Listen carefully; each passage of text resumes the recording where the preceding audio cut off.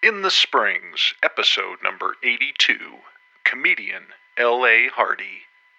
Enjoy. Yeah, I've been at it for quite a while and still love it. Still love it. Black Star Trek. There's the show, but if you don't do the business, there is no show. Well, I'm on the road now, so both of my kids are tied up in the basement till I get back. The dream is real. The hustle sold separately. So...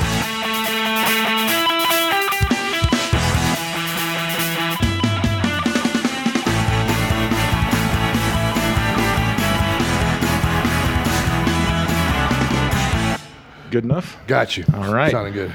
L.A. Hardy. Yes, sir. You are in the Springs, my friend. It took us about a year, but we're doing this. We're finally. All right, so you're just starting your weekend here at Looney's Comedy Corner. So let's start at the start. How long have you been doing this, and where's home for you now, all that kind of stuff? I'm originally a Cleveland boy, actually, so I'm not really all that thrilled about Denver going to the Super Bowl, but good for you. Originally from Cleveland, went to L.A. in the mid-'90s. Started my career in 1993. I've been doing it like 23 years now, man. It seems weird to say that, but yeah, I've been at it for quite a while and still love it. Still love it. Now, did you ever imagine that 93 till now you'd still be doing this? Was this always the plan?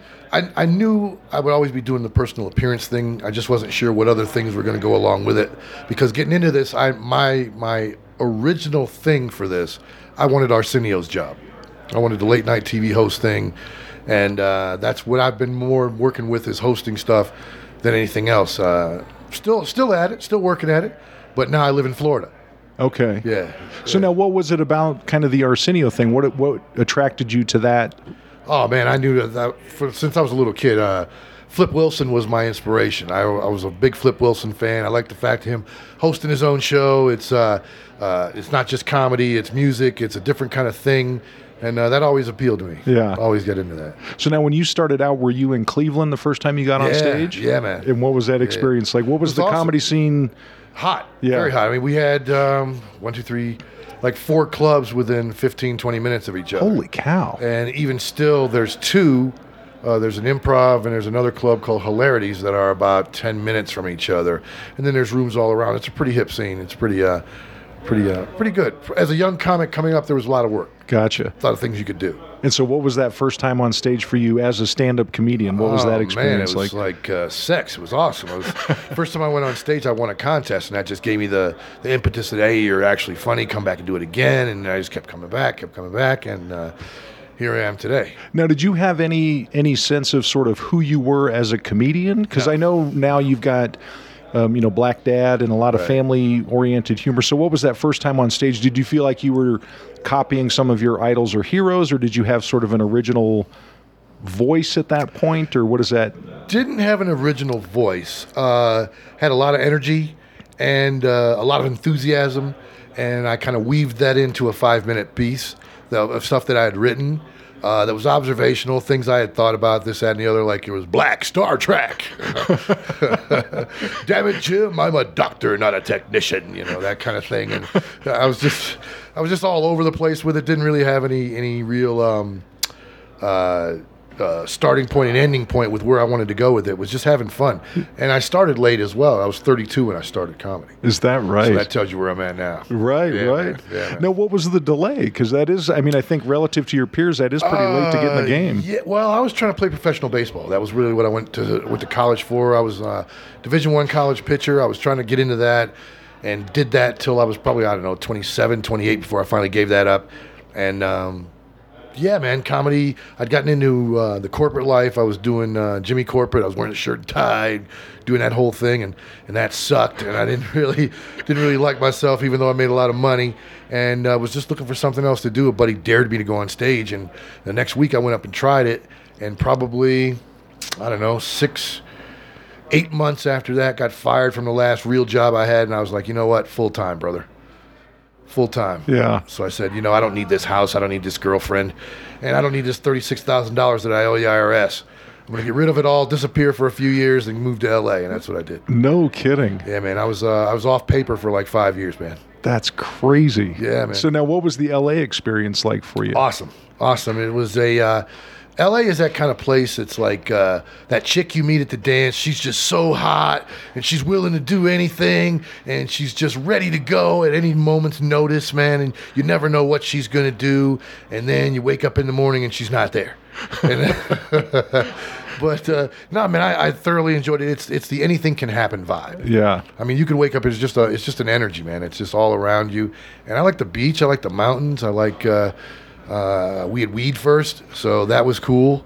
And yeah, man, I like the LA thing. So now, when did you decide to break up with LA? Actually, my wife did. Okay. She decided that I made the mistake of letting her see what the housing values were in Florida. And the next thing you know, I was driving a truck to Florida. So Yeah. It was just one of those kind of things. She was just a little tired of it, wanted a nest, the bigger nest than what we had. And it's worked out okay. I got two kids, so it's it's more about them than it is about me at this point. As long as I can get where I got to go, I'm at Looney's this weekend. There you go. That's all that matters, man. So now going back a little bit to the kind of the early part of your career, I think stand-up comedy is sort of a fraternity. I think by and large comedians are pretty supportive of one another. So as you were coming up, who were some of your mentors, or who were some of the people that kind of took you out on the road for the first time and kind of gave you some tips and that sort of thing? There was a guy, he's actually still there, a guy named Bruce Haynes, real good comic, great guy, had achieved a certain level of success and kind of went a different direction because he wanted to make sure that his kids and everything in his family was good. Pretty much him and me flying by the seat of my pants, man. There wasn't a whole lot of mentoring going on. While comics can be supportive, comics can also be dicks. We can sabotage ourselves as well as other people, and we're some of us can be pretty good at it. I'm pretty good at sabotaging myself. So now, what do you mean by that? What are some examples of? Man, you're gonna get opportunities in this business if you just stick around. And sometimes when you get those opportunities, you're not quite sure what to do with them when you get them. You're too early in your career to get certain opportunities or certain things to happen for you. And I kind of burned /torched obliterated some bridges along the way. Yeah. So, if I had to do over again, I'd probably do the same thing, but maybe I'd be a little nicer. I don't know. Yeah. It's a learning experience. Everything that you run into is just a thing to get you where you're going to go. So had I not burnt some of those, I might not be where I'm at now. Who knows? Yeah.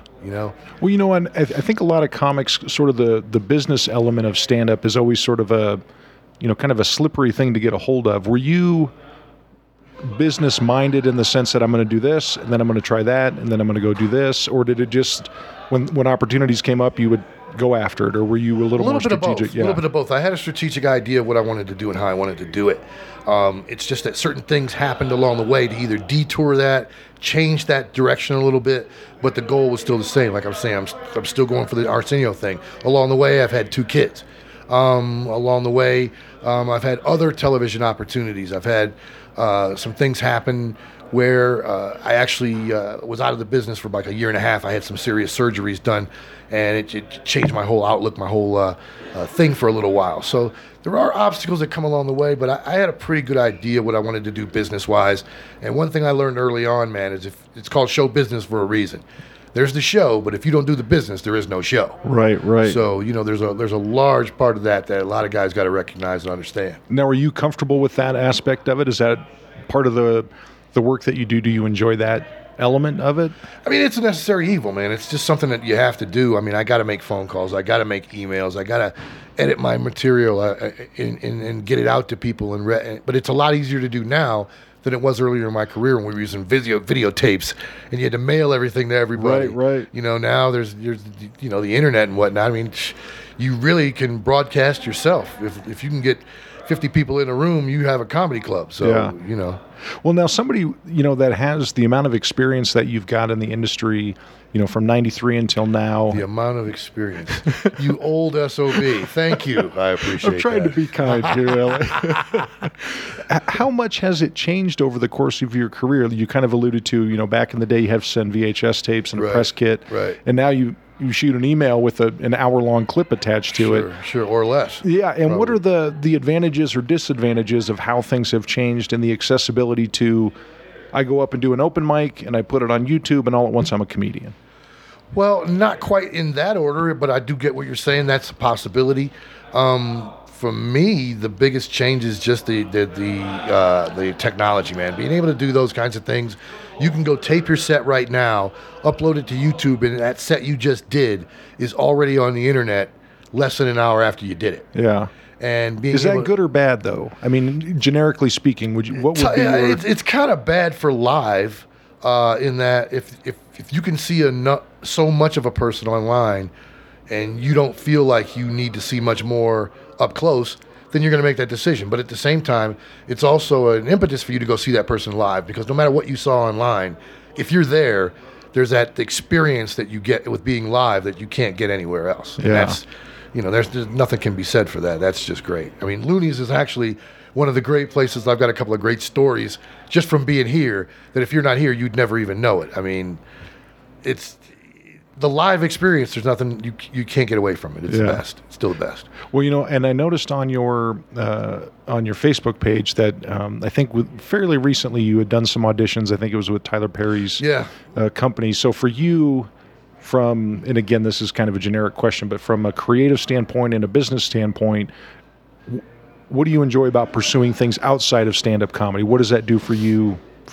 Oh, for me, it's just a chance to stretch the wings, man. I mean, I'm a versatile performer. I bill myself as the entertainer with flavor, and I'm an entertainer, man. I'm a voiceover artist. I've got my own cartoon, which is the Black Dad thing. Right.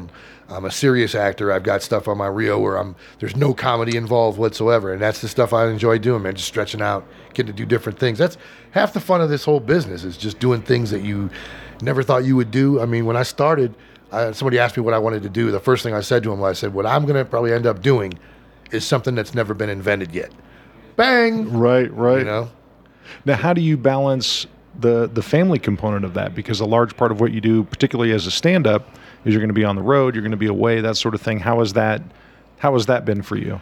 Well, I'm on the road now, so both of my kids are tied up in the basement till I get back. That keeps them pretty well in line. I've got a feeding dish there, so they don't have to worry about that. And I have the TV up loud so nobody can hear them outside. So we've pretty much... So you've got this down to a science, man. Yeah, man. When I leave, they know basement. Right. They get that look on their face. Please, Father. He came home. God is good. So are your kids supportive? Do they understand what you're doing and why you do it? Yes and no. It's a kind of a catch-22. They enjoy the stand-up part, laughing part. They think Dad's fun when Dad's fun, but Dad's not usually fun when he's at home. I'm pretty serious with them because I try not to let that side of me get too far into it, because my son thinks he's a comedian. Not on stage, mind you. Right. Just in his answers, like hey man, the sky is blue. No, it's gray. Hey man, are you walking? No, I'm running. Are you going to run over here? No, I'm walking. Whatever it is, he's got to be contrary to it. So sometimes I have to just catch him off guard. Tell him, hey man, I'm going to go to a game store and buy you some games. No, I don't. Oh, okay, all right, yeah. So it's a battle, but it's interesting, man. So what happens when your son comes up to you? Not how old is your He turns 11 in 2 weeks, the 10th. And my daughter's 15, so I got a 15-year-old as well. So your daughter or your son come up to you when they're 18, 19, 20. Right. Hey, Dad, there's an open mic. I'm going to go check it out. Right. What's your knee-jerk reaction to that? Probably they'll be at it before 18 or 20. Yeah. Yeah, if they're going to do it. Because my daughter's already an actress. She's doing a lot of that kind of stuff. She's had an agent for a long time. And both of them have done commercials. So there's things that, they don't know they aspire to them, but I think they aspire to them. They both are like, they're both attention whores, if it were. They just, they like that spotlight. Where do you think they get that? Dude, I have no idea. It's probably their mom. It's all their mom. Probably their mom. She's hot, she's a flight attendant. She flies all over the world, so, Yeah. I mean, does that excite you if your kids were to pursue the kind of the entertainment world as a profession, knowing all that you know and how tough it is, and breaks come and go, and timing is all that kind of stuff? Is that something that... Man, as long as it's their choice, whatever they want to do, I don't care. Yeah. I really don't care. My son, he's big in basketball right now. He's really getting into that. And he wants to be a video game designer, which is a lot more profitable for him than basketball is going to be. But if basketball gets him a scholarship to go somewhere, hey, man, let's play basketball. Yeah. But the main thing is their happiness, as long as they're doing what they want to do. Nice. Yeah. Oh, that's very cool. Thanks. Now, other than comedy, right? What do you do? Porn. Lots and lots of porn. Production, watching, what's the... I run the gamut, man. I'm behind the camera. I'm in front of the camera. I'm producing content. I do what I got to do, man. I got the product out there. You know what I'm saying? You just made I'm me middle-aged, man. I'm middle-aged. I got to think of new stuff to do. And you're on the road a lot. I'm on So the you gotta road. Do what you got to do. So you got to man. swing. You got to do it. All right. So, yeah, you made me sweat on that. We'll move on here. So kind of the amount of thought that you put into your career, where do you see yourself 5 years from now? I mean, have you kind of mapped out? And that's tough to say in this business because a lot of it's out of your control. Well, there's that, and then stuff's happening so fast you don't know what's the next thing's going to be. But for me, I've pretty much taken the assertion that I've just going to take control of my own career, and I'm going to produce either some other comics, some shows, and potentially open up my own club. So I've got my eyes on some other things as well as what I'm currently doing. But I'm still producing the content, man. Like I have a new CD that I'm actually breaking out tonight. Nice. I'm breaking out another CD that's coming out before the end of this month. And I anticipate the new DVD being out before June. Nice. So this will be the second DVD, my fourth and fifth CDs.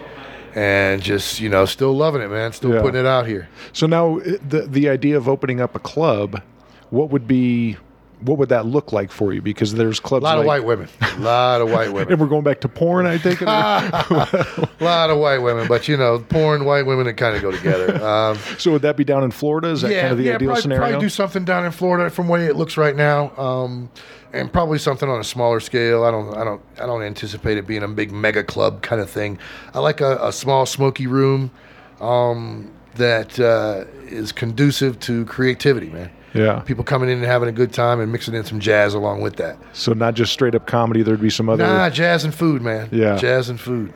So now this is a little inside baseball as far as the question, but what makes a great show, other than having a great comedian on stage, what are the elements that go around a show that makes it great? Customer service, the club, getting the people to understand what's expected of them when they get in there, and not letting the clientele dictate how the club is going to be. The club has to dictate that, or the venue, wherever that is.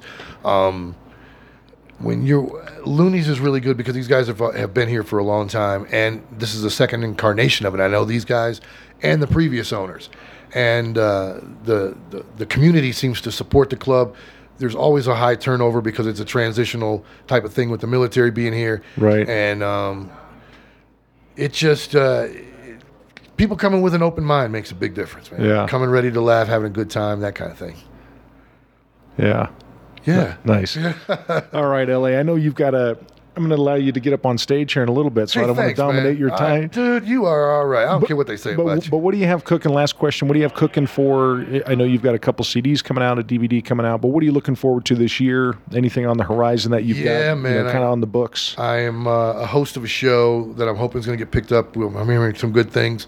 I don't want to say too much about it because I don't want to jinx it, but okay. We're going to move forward with that. Hopefully my cartoon's going to get picked up as well, Black Dad. You can see that on YouTube. Nice. And, the dream is real. The hustle sold separately. So nice. Yeah. L.A., well, I appreciate your time, my friend, and have a great Ryan. weekend here at Looney's. Appreciate it, man. Thanks for having me. Good seeing you. So there you have it, veteran stand-up comedian L.A. Hardy. My thanks to L.A. for being on the show, and apologies for having to cut things short. As you could tell, we ran right up to showtime. All the best to L.A., and I look forward to catching up with him the next time he rolls through town. Thank you to Eric and the folks at Looney's Comedy Corner for their continued support. As always, thank you for listening to In the Springs. If you've listened to the podcast and think it doesn't suck, take the time to give us a positive review on iTunes or wherever you consume your podcast media. Until next time, I'm Ryan Lowry, and we'll see you again right here in the Springs.